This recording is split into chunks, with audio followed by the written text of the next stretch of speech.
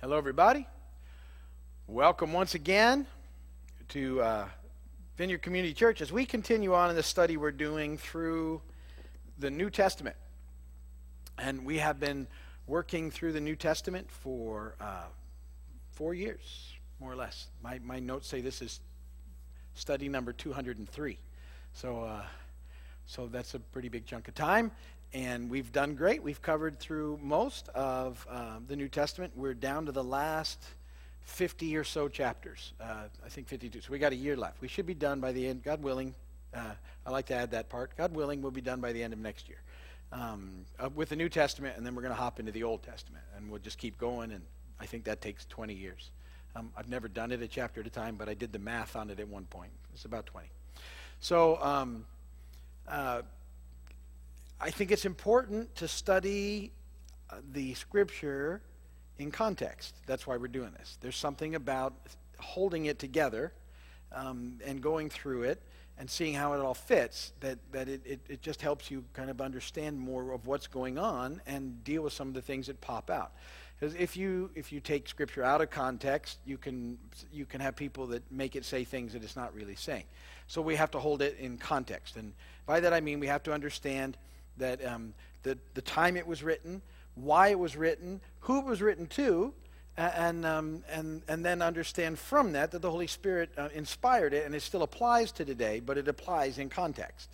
And so we've spent this time, we went through the Gospels, and we looked at how all that happened with the church and Jesus' ministry, and then in Acts, how the church took off from there, and then out of that, we looked at Paul's ministry and his mission trips, and as that finished up in Acts, we picked up Paul's mission work in the letters that Paul wrote, and we just finished that a few weeks ago, and now we're in the book of Hebrews. We're not sure who wrote Hebrews. There's lots of discussion about who it was. Some think it was Paul. Most people don't any longer believe that Paul wrote the book just because the style is so much different, but they believe it was someone that was with Paul because whoever wrote it reflects a lot of Paul's thought in the process. So some people think maybe Apollos wrote it, but we don't know. The writer's not mentioned. Or maybe Luke wrote it. Could be another one of his letters.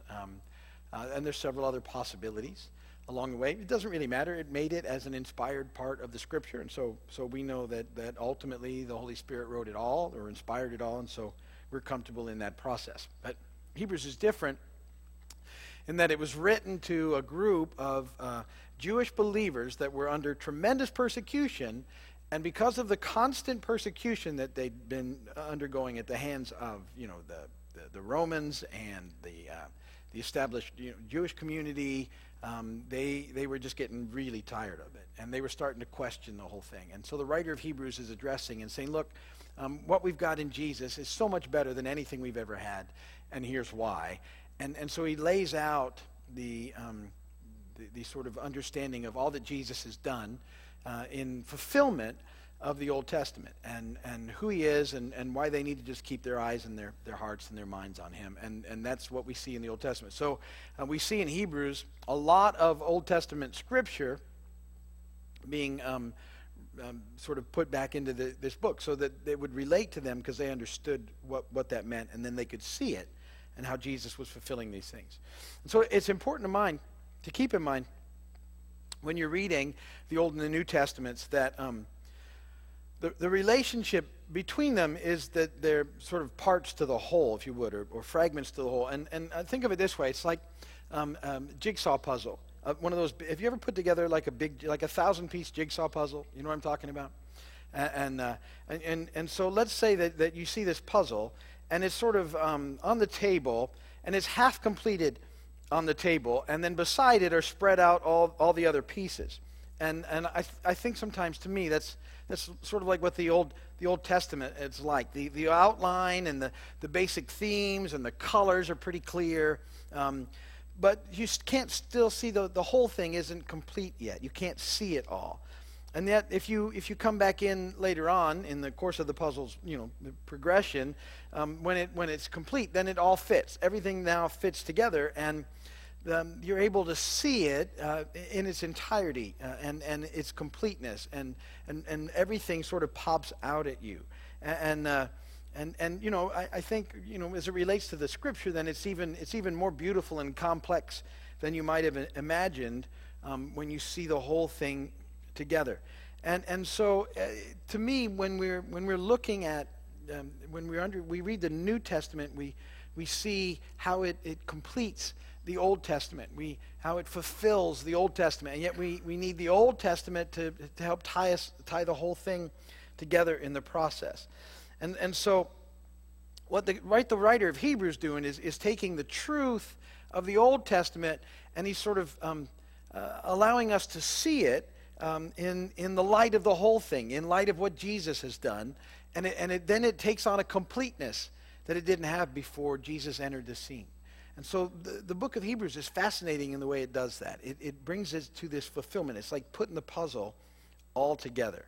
And so a lot of times the writer of Hebrews would talk about the truth of the Old Testament in shadows, because you could see it, but you couldn't completely see it. You could get it, but you couldn't get it all the way, because Jesus, we needed what he brings into the whole process to get the whole thing revealed. It was finally revealed and fully revealed in Christ. And that's what needed to take place, and that's what needed to happen. And so in Hebrews, you'll see him trying to make this connection all the time. And so and then he'll talk about the believer's new way of life. And it doesn't suggest that it contradicts the Old Testament way of life under the law. What we're saying is that the shadowy truth that they sort of had about spiritual truth that was kind of contained in the law is now brought into a fresh focus.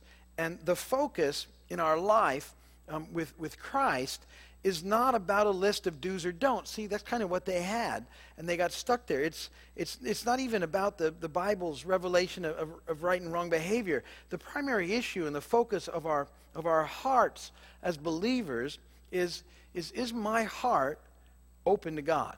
Am I eager to learn what God wants me to do, and am I willing to do it? So that's the completed revelation in Christ, right? Jesus has come to show me what life looks like. He's made it clear. He's demonstrated it. He's done all those things. He's tied it all together. And now it's up to me. Is my heart open to what God is doing and has done in Christ? And am I willing to say yes to it and then do it? And that's what he's saying to the people at this point in time, the believers. And it's what the Holy Spirit says to us today. It's not about rules and regulations. It's not about those things. It's about, is your heart open before God? And are you willing to learn from him and then do what he says as you're led by the Spirit? That's what's happening in Hebrews. So let's dig into Hebrews 3. That was just introduction. Wow. Okay. That went longer than I thought it would. Hebrews 3, 19 verses, short book, short chapter. Verse 1, I'm reading out of the NIV. That's what's in the notes. If you've got a different translation, that's cool. Read that. Verse 1, therefore, holy brothers, who share in the heavenly calling, fix your thoughts on Jesus, the apostle and high priest whom we confess. He was faithful to the one who appointed him, just as Moses was faithful in all God's house. Jesus has been found worthy of greater honor than Moses, just as the builder of a house has greater honor than the house itself. For every house is built by someone, but God is the builder of everything. Moses was faithful as a servant in all God's house, testifying to what will be said in the future. But Christ is faithful as a son over God's house, and we are his house if we hold on to our courage and the hope of which we boast. So as the Holy Spirit says, today if you hear his voice, do not harden your hearts as you did in the rebellion during the time of testing in the desert, where your fathers tested and tried me and for 40 years saw what I did. That is why I was angry with that generation, and I said, their hearts are always going astray, and they have not known my ways. So I declared on oath, in my anger, they shall never enter my rest. See to it, brothers, that none of you has a sinful, unbelieving heart that turns away from the living God, but encourage one another daily, as long as it is called today, so that none of you may be hardened by sin's deceitfulness. We have come to share in Christ if we hold firmly till the end the confidence we had at first. As has just been said, today if you hear his voice, do not harden your hearts as you did in the rebellion. Who were they who heard and rebelled? Were they not all those Moses led out of Egypt? And with whom was he angry for 40 years? Was it not with those who sinned, whose bodies fell in the desert? And to whom did God swear that they would never enter his rest, if not those to those who disobeyed? So we see that we were not able to enter, that they were not able to enter because of their unbelief. And blessed be the word of the Lord. Quite a chapter. Talking about the people who God set free out of slavery in Egypt. And miraculously, they saw these miracles take place, the plagues, they saw those, they witnessed them firsthand. They saw the Red Sea open up, they passed through it, they saw Pharaoh's army crushed by the water coming back and wiping them out. And yet it didn't go as they got stuck, ultimately because there were giants in the land that was promised to them. That's what stopped them. Well, we can't go, there's giants. And it was like, did you see what God did with the Red Sea over there and Pharaoh's army that was chasing you, and he just did that, and no, we're not going to go. And so they didn't get to go. They spent 40 years wandering around in what was literally like a 10-day. Do you know it was like a 10-day journey to where they needed to go? 40 years, and none of them got to go in, except for Joshua and Caleb. That whole generation died out. Their kids went in. But everybody that said no didn't go. They never got to go in. It's fascinating, really. But the writer's saying, and so we have to be careful of that, is at the point that we don't trust in God, we get rebellious. And that's why we're always having to learn to trust him and what it looks like. And that's where life is always found. Life is always found when you trust him. You never find it when you say, no, I'm not doing it like that, I'm doing it like this. You don't find life there. You never enter his rest that way. So that's kind of what happened. And Moses, in those first few verses of Hebrews 3, the first 6, he's commended by God as faithful. And the first 5 books of the Bible were given through Moses, and God worked through Moses to set the people free from bondage from the Egyptian slavery for 430 years. And yet the writer says Jesus surpasses Moses. Jesus is the builder of the house that Moses served in. And so we're to fix our eyes and thoughts on Jesus, not on Moses. That's what he's telling the Hebrew Christians. Look, Moses was good. God commended him as faithful. But you need to fix yourselves not on Moses, but on Jesus. And that's what's really important. Do you ever have weird stuff float around in your brain when you're doing something different? You know I do, because that's what you've heard me say it. Every time I see Moses, you know what I think about? Moses supposes his toesies are roses. But Moses supposes erroneously. For nobody's toesies are posies of roses, as Moses supposes his toesies to be. Thank you very much.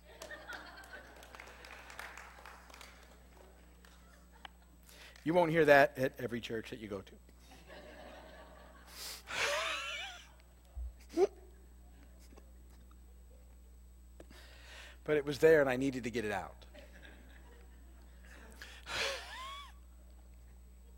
I'm sorry. I don't know what's wrong with me. So the writer of Hebrews then, he encourages us in those verses, and this is what's cool, to ponder and to think about. Get your thoughts on Jesus. You know, we're going to look later on to focus on Jesus. We talked about it at church the other day, but we're to focus, get our eyes on Jesus. But here in chapter 3, we're to get our thoughts on Jesus. He's telling them, look, don't get going back to where you came from. You need to get your thoughts on Jesus. And I want to encourage you to, in your life, that what you take from that is that we need to be thinking about Jesus and what he's done and what he's promised to do and what he's going to do, and it needs to be the focus of our lives. It's always getting our thoughts back on Jesus. And if you're not taking time running this race, doing this life, thinking like that, you need to start. I mean, it's a great question. You know, what would in a situation? It's a very great question. What would Jesus do? What should I do? What do you? What does it look like? You know, or just stop and ask. You know, what would you do here? I don't. What do I do? But we don't do that probably as much as we should. And the writer of Hebrews is encouraging us. Let's get our thoughts on Jesus, because he's the builder of the house, and we're the house he's building for now. You know, that's what's happening. And so we're to get our thoughts on him. And so he's the builder of his house, of this house. We're his servants. and we need to keep from getting distracted in everything that's going on around us, and just get our thoughts on him. Then in verses 7 through 11, tough bunch of verses there about not hardening our hearts. And I told you the people after seeing all that they'd seen, they hardened their hearts. They got rebellious. The giants in the land, we're not going to go, even because remember they sent. If you don't know the story, they were just moving along quite well. The land's not far away, and they come to Moses, say, why don't you send some people in there to check it out before we just kind of march on in? Moses said, okay, good enough. We'll get a little report from a little praise report from a group, and they send somebody from every tribe. They send 12 guys into the land. The guys come back and go, it's everything God said it would be. There's grapes like this big there. It's just their description was it's an amazing thing. It's just everything that he promised, but there's also these giants over there, and they scared us, and we don't think we got anything to match against the giants. So there was 12 guys. That was the report of 10 of them. 2 of them, Joshua and Caleb, said, come on, let's go. We got God on our side. We can do whatever he tells us to do. If he said it's our land, it's ours. Let's go. Round them up. Let's go in. And they went, no, we're not doing it. And there you go. That's where the stop happened. They just refused. They flat refused. That's rebellion. And they refused because they didn't trust. That's really the issue. A lot of times when we sort of choose our way instead of God's way, that is almost always a trust issue. We can't wait for God any longer. We just don't think he's going to do it, so we try and do it in our own strength, and that's sin. And that's what gets us in trouble. And when that happens, we can't enter into God's rest. And see, that's what happened. They never got to enter God's rest. Now, in that verse, in that context, the rest that's being talked about is the promised land of Canaan. That's not what they didn't get to enter into Canaan. But God's rest has other meanings in Scripture. When you're looking at it, and when he's talking about rest, sometimes it's talking about the Sabbath rest, the seventh day of creation. When that's celebrated, and you've heard me say, to me, it's Sabbath was made for man, not man for the Sabbath. That it's important that we have a day out of the 7 where we actually rest and recharge and recreate and remember how great God is. I don't think. But you can. But the day is less important than that desire to make a day like that with God. So there's that rest. Sometimes when it talks about rest, it's talking about the peace that we can have with God now because of what Jesus has done. Matthew 11:28, come to me all you are weary and burdened, and I will give you rest. That in Christ we enter in rest because we can be reconciled to God. And sometimes that rest is talking about our future eternal life with Christ. We talk, it started now and goes on forever. Next time we get together in Hebrews 4, verses 8 through 11, it says, for if Joshua had given them rest, God would not have spoken later about another day. There remains then a Sabbath rest for the people of God. For anyone who enters God's rest also enters from his own work, just as God also rests from his own work as God did from his. Let us therefore make every effort to enter the rest so that no one will fall by following their example of disobedience. At that point, they're talking about our forever rest in Christ, our eternal life with him. And so if we choose to reject what Jesus has done and the life that he has for us, then we miss the opportunity of spiritual rest. And he goes on in verses 12 through 15, and the writer makes the point that in Christ, and only in Christ, can we ever really experience the life we were created for. And that we have to trust him, and we have to know that his way is better than our way. And if we don't trust him, we won't obey him.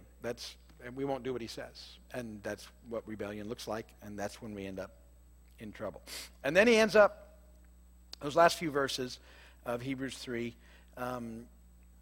because the Israelites chose to go their own way instead of God's, by not believing he would protect and deliver them from the giants, they ended up, like I said, wandering in the wilderness instead of entering into the rest. That's the picture of what that looks like. I mean, if you don't get it, that's the picture. They could have, if they'd have just said yes to God, in a very short period of time, they would have been in the promised land. There you go. But instead, they chose not to, and they ended up wandering for their entire lives. And the choice, and that's a picture of the choice. Do you want to wander, or do you want to rest? And the wandering's not good, trust me. It wasn't a good thing. Rest, in the biblical context of what we're looking for. because that's where life is. And so so that's kind of Hebrews 3. You know, you're going to do it your way, you're going to do it God's way, which is what we've been talking about for the last 24 weeks in our Do You Want to Get Well series. Same exact context, the same exact question. You know, how do you want to live? Do you want real life, full life, abundant life, now and forever life? That's found in Christ. Outside of that, you can't experience it. And so let's get our thoughts and our minds and our eyes and everything focused on Jesus, because that's where life is. And that's Hebrews 3. Amen. If you're watching on television or video, thank you very much. Appreciate you doing that. We know how valuable your time is. Come and visit us if you get a chance. If you need prayer, go to the website, shoot us a prayer request. We will pray for you, and we'll see you next time we get together.